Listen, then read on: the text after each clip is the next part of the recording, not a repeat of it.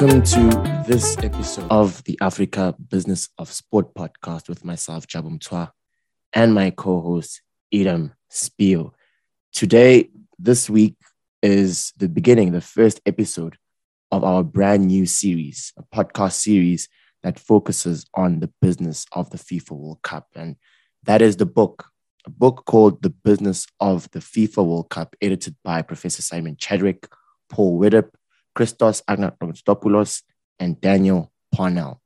It is a fascinating, compelling piece of literature that has a particular focus on the business of the FIFA World Cup. And as we are the Africa Business of Sport podcast, we believe this fits into our content very perfectly and also interests us so much. Myself and Adam intellectually have been compelled as we've been reading this book over the past few days and weeks. And we're absolutely excited to be reviewing selected chapters from the business of the FIFA World Cup. Adam, we've been reading and just absorbing all the knowledge in this book so far. Jabu, it has been a really enlightening experience for me, for someone who's followed the World Cup since, if my memory serves me right, in 2006. Having read the book now, I felt like I've been following the World Cup from the very beginning, and it has really opened my mind and my ideas and understanding of how intricate and how intentional FIFA is as an organization, and how much the World Cup is here to stay and will continue to grow day in, month in, year in, generation in. The name of our series is The Business of the FIFA World Cup series on the podcast, and we are excited to bring to you our understanding, our review, the conversations that have been had in this book, and how it relates to the African business sports context and what you guys can learn from it as well. The first chapter we'll be looking at is chapter 1, which is a brief history of the FIFA World Cup. In this episode, we'll be discussing the World Cup in historical perspective, the early history of the World Cup, development of the World Cup as a mega event, the new additions like the Women's World Cup and other versions like futsal and beach soccer, the World Cup as a business, and then what's next for potential innovations that will be included in the years and generations to come. Brilliant to hear. So there were 17 chapters all in all, and it was quite a challenge to pick out 5 of our favorites because, you know, every single chapter is unique in its own way and tackles an interesting issue in a very unique way itself. So we've picked 5 chapters, as this is a 5-part podcast series, and we will be revealing the other chapters as we go on. But as Adam says, today we review chapter 1, a brief history of the World Cup, written by Kevin Tennant and Alex Gillett. So let's go ahead, Adam.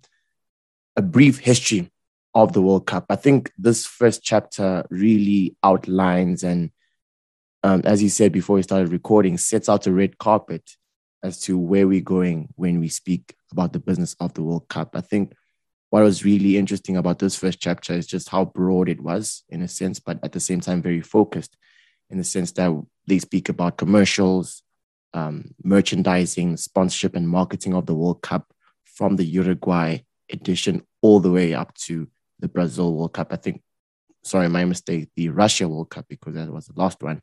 And also looking ahead to Qatar. I know the authors in this first chapter do have some opinions on Qatar's motives, which was interesting to read, and hopefully we have some time to briefly go through that. But an interesting chapter, I think, and very useful in setting out the context of where the World Cup is, where it is at the moment now, and possibly how it could continue to evolve in the future. So the World Cup in historical context or historical perspective, what was interesting for you in that section of the book? What were the sort of submissions or opinions that Tennant and Gillett found for you? And, you know, what did you find fascinating in that first section? First of all, the way the chapter was written will clearly tell you that there are a majority out there who do not know the intricacies of how the World Cup began and how it has grown into this billion-dollar, very well-oiled and complex both organization and product that the world benefits from every 4 years.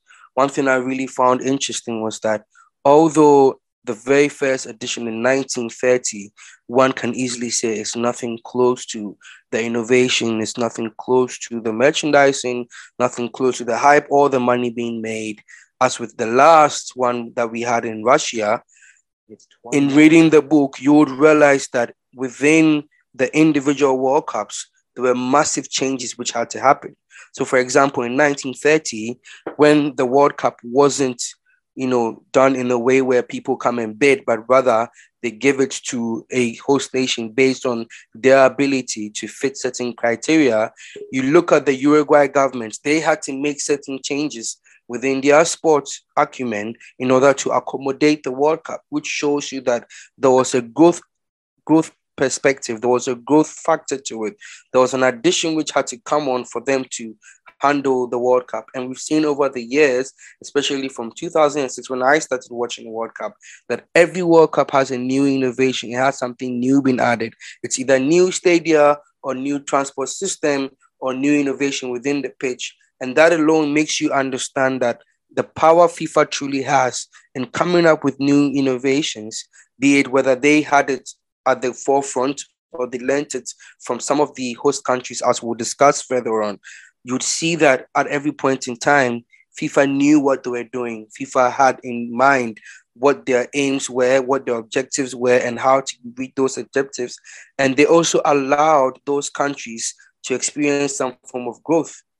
We look in the book and we see that most of the countries and most of the regions right now, which are very successful in sports, be it both UEFA and then in the South American common ball, you would realize that these are nations that have been deeply rooted within the World Cup and its tournament for a very long time.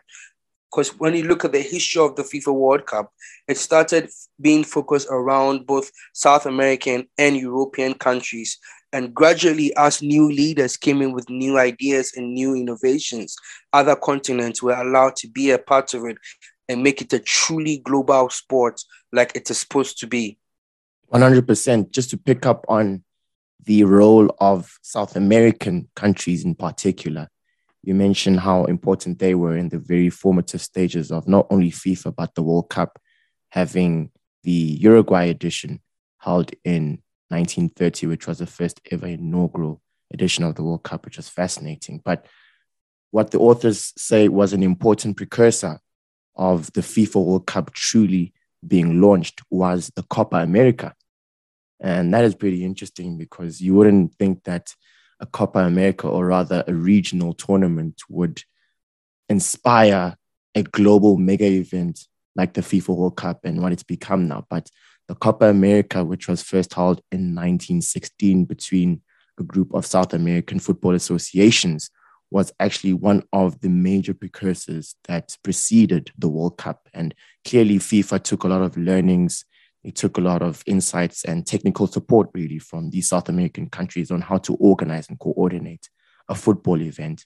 But clearly FIFA went on way beyond just a regional tournament, but went for a mega event that is now the FIFA World Cup, and probably the biggest sporting event that is on TV at the moment.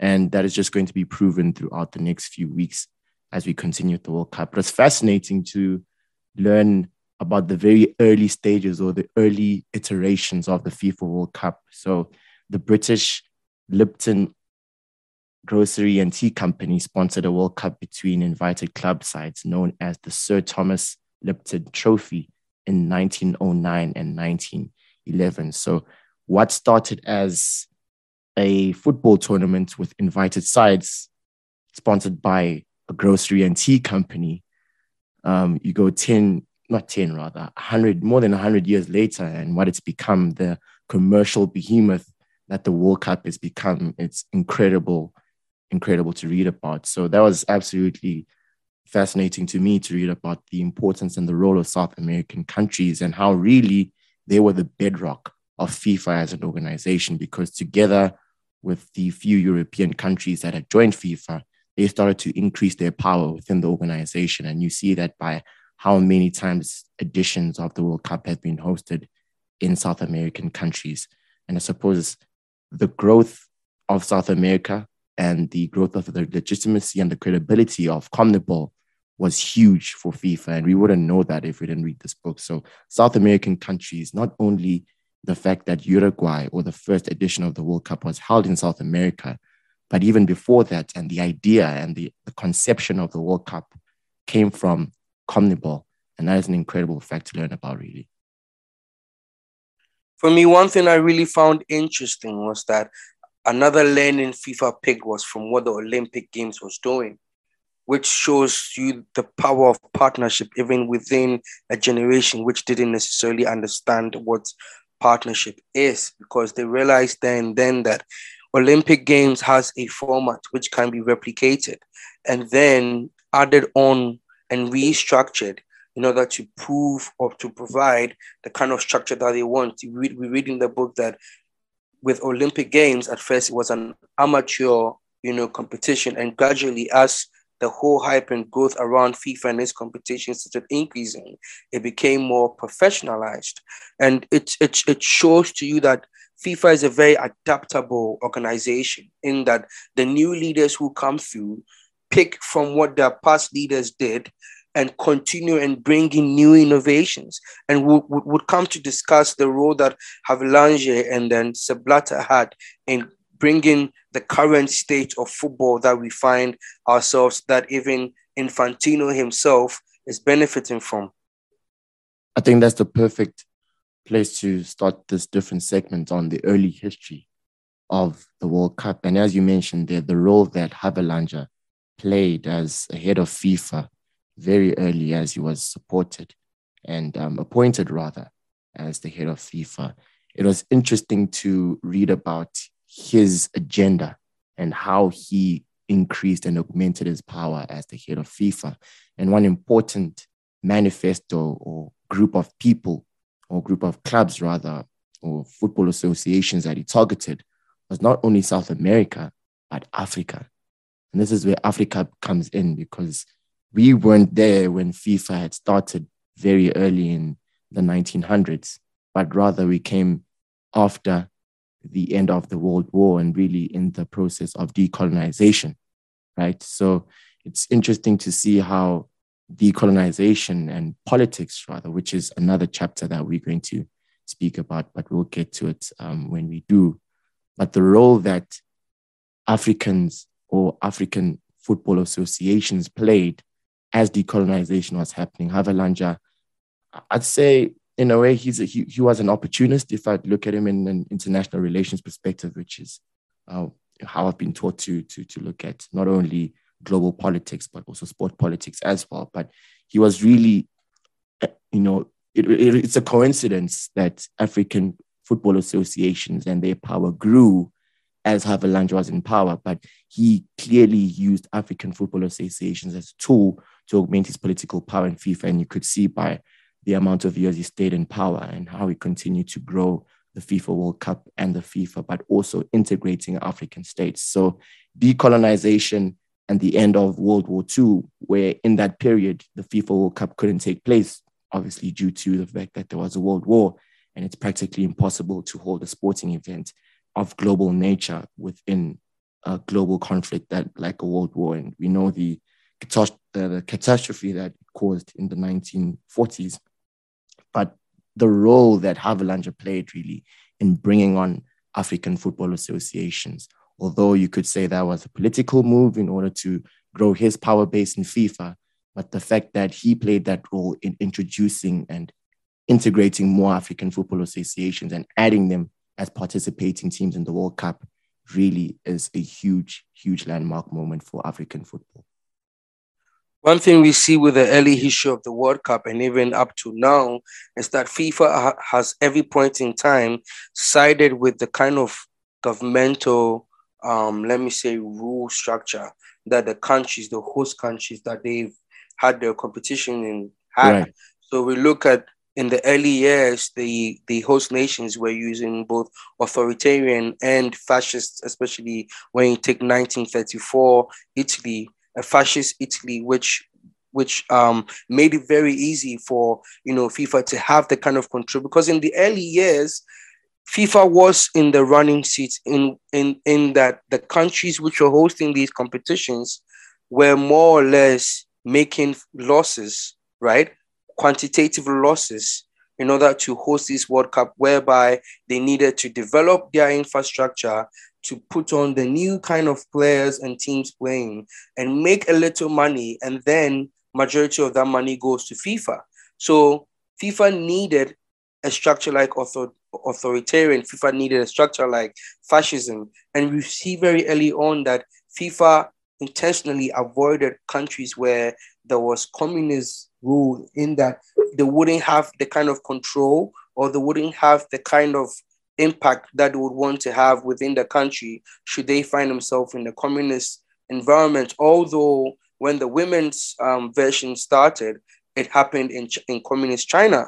But it's very fascinating to see. Now we look at how football is becoming a truly global component, and what Gianni Infantino's main aim to make football truly global. Football becoming global means that more people are now having their say, and which political structure enables more people to have their say? Democratism.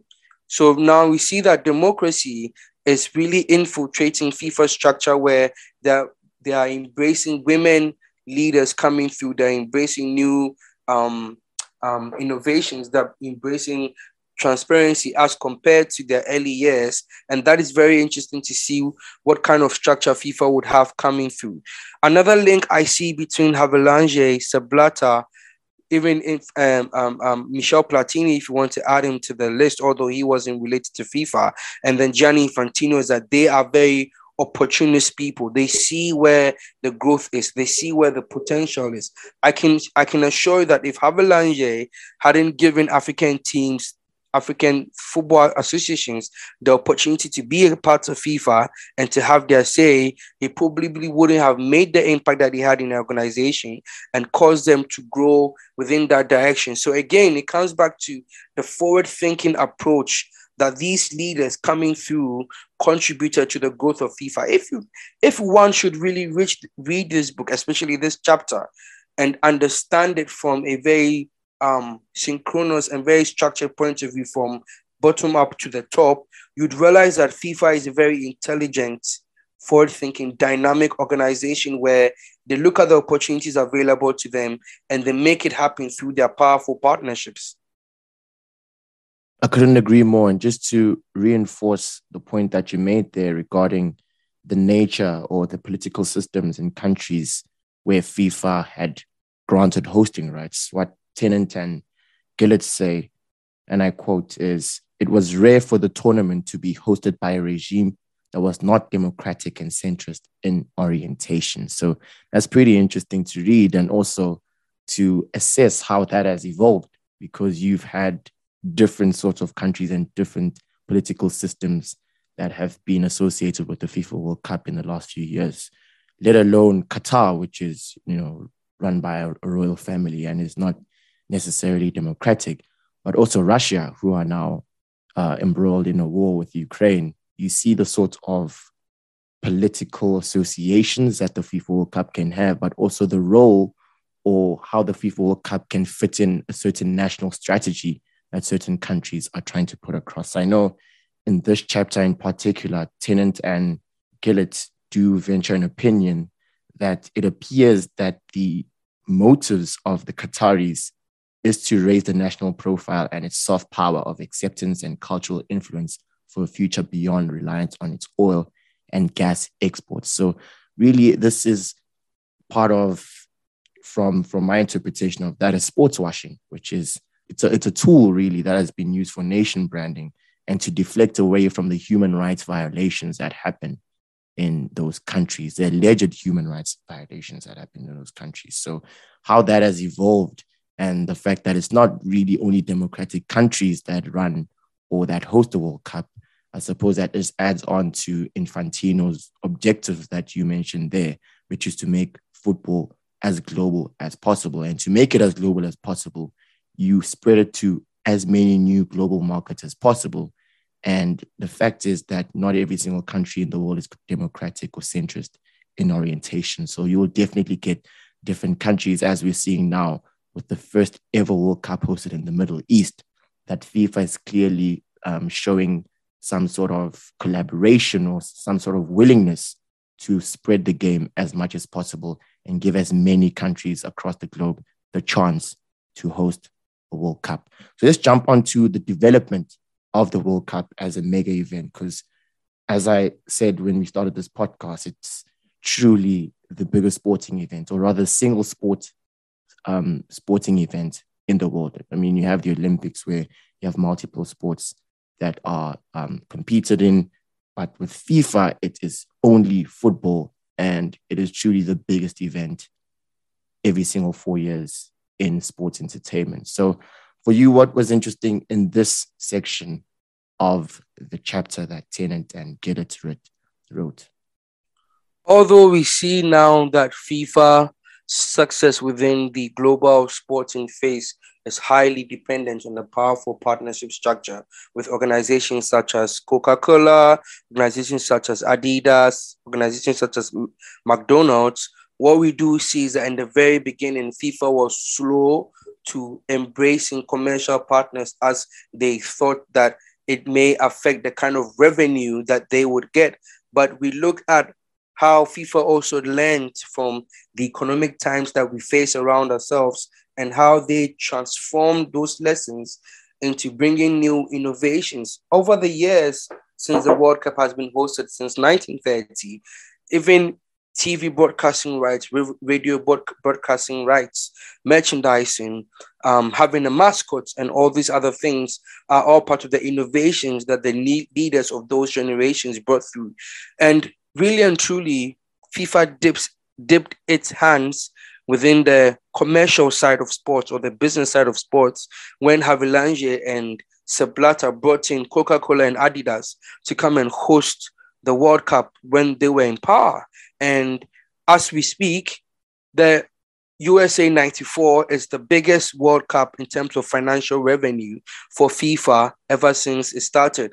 And one of the successes with that competition is that the USA changed, or they brought into innovation how they did their ticketing, their tiering of their seats, how they did their merchandising, and the fact that they also had local sponsors and partners for hosting the World Cup, and the fact that it also had a market which was booming within, not just in sports, but in every field as well. You know, in the early 90s, the US was really leading the economic race, if we understand. And it shows to me that as a leader who leads an organization, be it sport, be it health, be it agriculture, be it schooling, you need to be able to come up with innovations that will move the organization a step forward in order to allow them to grow very well, which really shows your big understanding of how to host a mega event.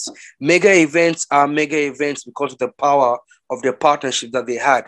Imagine FIFA didn't have a partnership with Adidas. Imagine there was no partnership with Qatar Airways for this World Cup. It would be very boring. It wouldn't really fit very well and wouldn't sell very well. But having these powerful partnerships come in there and say that this is what we can contribute and this is what you can gain from it, it shifted FIFA from that point where probably maybe they were getting a little in revenue from these World Cups to making so much in revenue. So it shows that the strategies that they had that time, the decisions that they had that time, and the fact that they were able to exploit the opportunities shows really and truly that FIFA is an organization that has been working very well within their field, and they wouldn't stop anytime soon. I think the FIFA World Cup wouldn't be the product that it is today if it wasn't for USA 94. I mean, you mentioned some of the innovations they brought through. For me, it was three specific things that were absolutely crucial in the evolution of the World Cup, and the USA 94 was absolutely pivotal in making this happen. Firstly, it was the richest nation to host in GDP per capita terms. So previously, it was hosted by countries in South America, which are traditionally or historically more poor. Now you have a World Cup in the USA, which, not like the other countries in the 1930s, like Uruguay and France who had to build new stadiums and whatnot, but the USA already had that infrastructure. So they were working on a completely different footing from these countries. Secondly, it was the trademarking of names like USA 94, for example, and what the aim of this was, as Tennant and Gillett say, is to strengthen licensing rights and also build a legal foundation to protect marketing revenue. And that has to do with intellectual property laws that have to do with you, for example, trademarking the name USA 94. No one else can use that. And whatever revenue or marketing that comes from that goes straight to the pockets of FIFA or the USA organizing committee of that World Cup. Thirdly, it was, as you said, the trend or the new innovation of tiered ticketing packages, right? So instead of releasing tickets at once, right? What the USA 94 organizing committee did was to introduce the new system of releasing tickets in phases. And this is what happens ever since, really. I was reading a couple of weeks ago about the success of the new ticketing phases for the Qatar World Cup, right? So when FIFA releases a certain amount of tickets in July, and then a certain amount of tickets in August, a certain amount of tickets in September, and then collect all that data to show which sort of regions of the world are buying tickets the most. And from there, you can predict which sort of countries are going to be supported the most, which fans are going to be supporting their countries at the World Cup physically. It's a good way to get a sense of the numbers that are going into there. And I think it's also a great way of building anticipation, really, and heightening the demand, which is what you want. It's a World Cup that has been, spoken about for years, not only for controversial reasons, but because of the world-class architecture. I mean, Idam, have you looked at some of the stadiums in Qatar? I mean, the Lusail Stadium, where the final is going to be hosted, it's an architectural masterpiece. Yeah, beautifully amazing. Hats off, regardless. I keep saying, regardless of all the negativity that's coming through, because in life there will be negativity, right? We also have to give Qatar its flowers and commend them on the way they have grown their sport. Because I can assure you that football is going to grow within that region in the next 10 to 15 years. Do you understand what I'm saying? Where we see more conferences, more summits, more conversations coming out from the Qatar region just because their leaders made the right investments. The Lusail Stadium, very, very beautiful. It's a work of art, Jabu, a real work of art. I mean, genuinely, I was watching the Gary Neville's countdown to Qatar on his Overlap YouTube channel, and he was speaking to many officials. We're speaking to the CEO of the World Cup, the Secretary General, going around Qatar, showing the different stadiums and how they're being developed, the security protocol that has been implemented there to ensure everyone is safe and that it's a successful tournament. Just the operation behind the scenes, which have been going on in Qatar for the last 12 years in preparation for this World Cup, have been immaculate, right? And why we term this as the most commercialized World Cup to date is because we were speaking about this a couple of weeks ago in a previous recording about the amount of money that has been invested in this World Cup. It is preposterous. 229 million euros has been invested, according to Transfer Market. 229 million euros has been invested in infrastructure, has been invested in hospitality, and all the different aspects that make a successful mega event like the World Cup have been invested by the Qatari state to ensure this is genuinely a World Cup like no other. I genuinely have really high hopes as to how it will look, and the development of the World Cup rather as a mega event just goes to show the size and reach that the FIFA World Cup has. I was listening to another podcast a couple of days ago, and you know that 5 billion people watched at least 1 minute of the World Cup. 5 billion people. Wow. That's pretty incredible, right? So Yeah. it just goes to show the reach and that really the World Cup is undisputedly the biggest mega event in sport entertainment, if not in any sort of aspect. So absolutely interesting to see how it has developed as a mega event and how it will continue to develop in the next few years, because only more innovations will come, only more different ways will come to structure and to deliver the World Cup as a product. One thing that has sustained the success of the FIFA World Cup are the different projects, or rather product development, as it has been put by Tennant and Gillett, product development of the FIFA World Cup by using Women's World Cup specifically as a launch pad for more commercial opportunities, but also for the development of the women's game. The FIFA World Cup, the Women's FIFA World Cup, rather, which will be happening next year in New Zealand and Australia, started way back in its first edition, as you mentioned, where we had the International Women's Football Tournament that was held in China in 1988 rather, as a pilot scheme to see if it was going to work out. And clearly it did.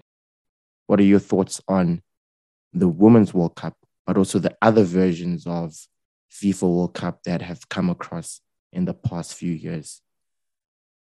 I find how very interesting FIFA consistently responds to the social trends around them, and giving a good ear to them and then exploiting them. The women's game really and truly became very important at the height of the 2015, let's say in the 2010s, especially in 2014, in 2011, 2015, 2019, when the World Cups were growing in number and growing in popularity.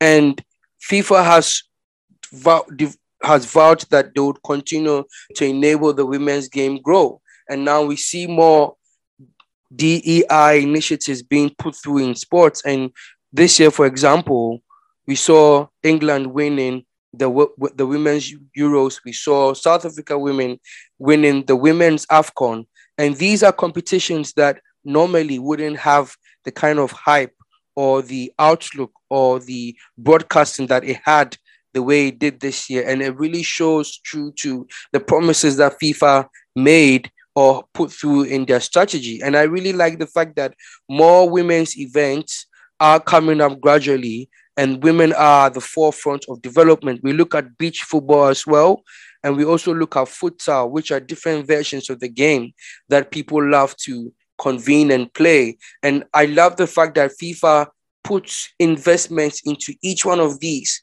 showing that it is truly global and accepting of the trends and doesn't just cut off or, not embrace the kind of changes that we see around us. I believe that they would very soon add a different version of the football that will be played to their competitions. Maybe, let's say, table football with the one we have with two people on one side controlling the players, or maybe some form of virtual reality, way of playing football that people of this generation and the ones to come can benefit from. So, I am impressed with FIFA's ability to look into, even right now, we have the esports, the FIFA esports, where it's giving platform to people who love playing video games, who love playing FIFA and want to come and represent their country. So really and truly, FIFA is behaving like a startup with these developments where it launches like a startup event of its kind.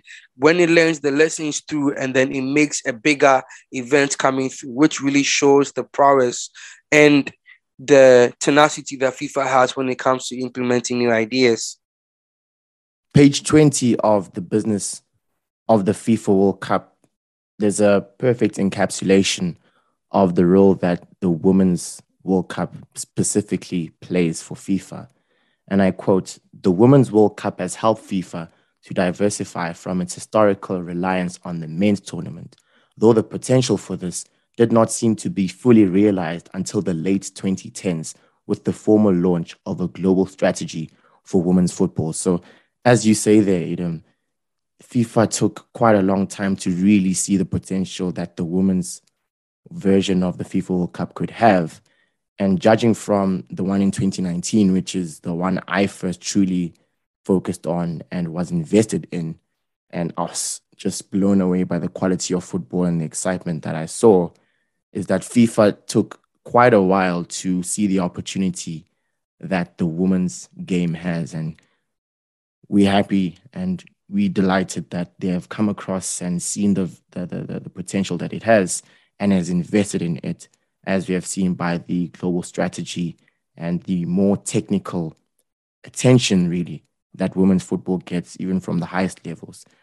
On the other versions as well, you mentioned other versions like the under 20 and under 20, under 17 beach football and futsal, which is really coming across FIFA. Esports, absolutely important to the future of the FIFA World Cup, in my opinion. There are different ways and different innovations that are keeping this hype and clearly making the World Cup as relevant as possible to younger generations and younger audiences, which I believe is key. And this is a topic we speak about quite a lot on the podcast, just the role that young people and Gen Zs have for the future of these sports events. FIFA is no different. And that's why esports tournaments have increased in number. And that is why FIFA are definitely looking at having a FIFA World Cup in terms of esports.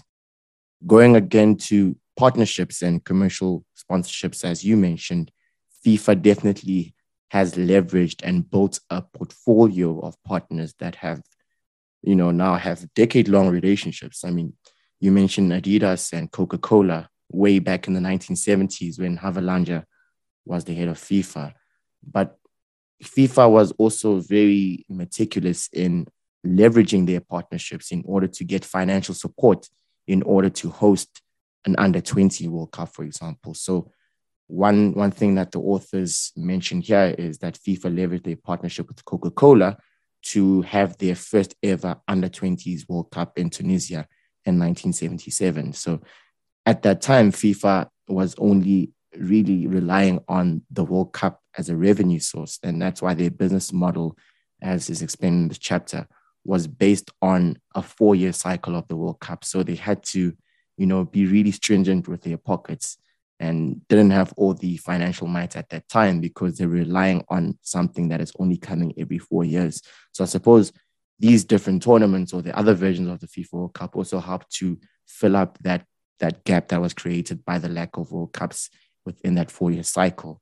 And this example of FIFA getting their partnerships with Coca-Cola and chocolate bars like Mars, which was a pretty ironic to read about, that Mars sponsored versions of the other versions of World Cups, and to ensure that FIFA was successful in holding these events. So I think FIFA, the way they have evolved, as has been shown in this chapter, has been very natural. Although there was at that time there was some reluctance to evolve in a way that was too fast for them, as was shown by the slowness of the exploitation of commercial opportunities that was open to them. But I believe, especially in the 21st century, the commercialization of the World Cup, and as we will see in Qatar in a month or so, is on another level now.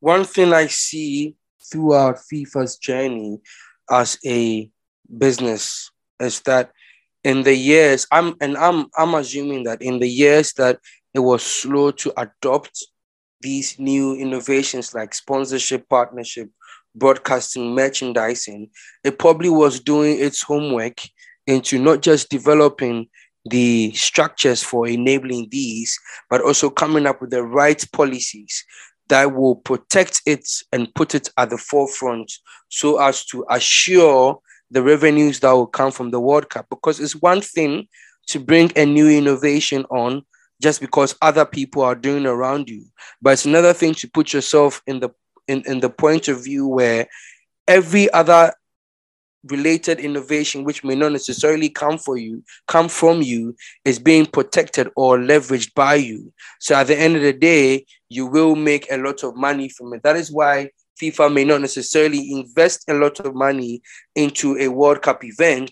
However, they would make so much money out of the events because of issues like licensing, because of policies, because of the rules that they've put in place and the structures that they've leveraged upon. So I believe that now that I think of it, maybe then it was a very good thing to be slow to adopt to these new innovations that we currently see as part of our events, just because they probably were doing their homework and getting to understanding better before then bringing it through. Jabu, concluding on the chapter, which has been very interesting for you and I to read, what are your thoughts? How do you see the journey with the World Cup beginning? I mean, it's the perfect way to approach the next World Cup because of the numbers that are involved. There is no other choice but to read a book like this that really contextualizes how it has come to this. I mean, some of the numbers for some people, they may see it as obscene, really, the amounts of money that have been invested in World Cups, but in the Qatar World Cup in particular. But the journey that FIFA has been through from the 1930s, but even before that, in conceptualizing the World Cup and looking at different ideas and different formats from different associations like CONMEBOL, and having that open-mindedness to collaborate with football associations from different countries. Because really, FIFA is a Eurocentric organization. So the foresight that they had in collaborating with football associations all the way in South America and in later years, Europe and Africa, has really made FIFA a global organization and has established its legitimacy as the governing body of world football. And how they continue to sustain the World Cup, not only by the quality of play that we see and the quality of broadcasting and televising that we see, but also the commercialization, which is important because, you know, the World Cups are huge operations, governments involved, local municipalities involved. There's a lot of money that is needed to really deliver high quality, world class World Cup for everyone to enjoy.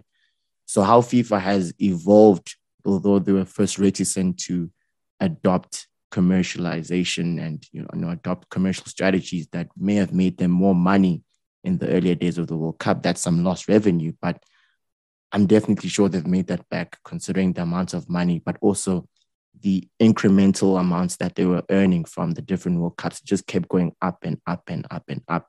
And USA 94, as we did mention, was a huge landmark moment for that. And I think the World Cup has never, ever been the same afterwards. So the FIFA World Cup as a business, it's fascinating to analyze. And I think over the next few years, as well as the World Cup evolves, it's going to be good to keep an eye on and see what trends and patterns come across. Another thing that really interests me when I'm looking at FIFA as a business is the way the bidding approach has evolved over time. Initially, a lot of countries were in bidding because in the very beginning, not everybody could have that prowess or power to come through and say that we want to host the World Cup. So it was a situation where the first few states which were given the World Cup had to put in so much money, sometimes even public subsidy, in order to run the World Cup and give a successful event where FIFA would just make some proceeds and that would eat into their ability to run the organization for the 4-year cycle that the World Cup works. But we see that increasingly, as the World Cup kept on happening and more countries were gradually growing, FIFA was learning a lot. And one of the outstanding World Cups, which really helped FIFA with increasing its branding and its merchandising, is England 1966, where really the World Cup mascot was introduced,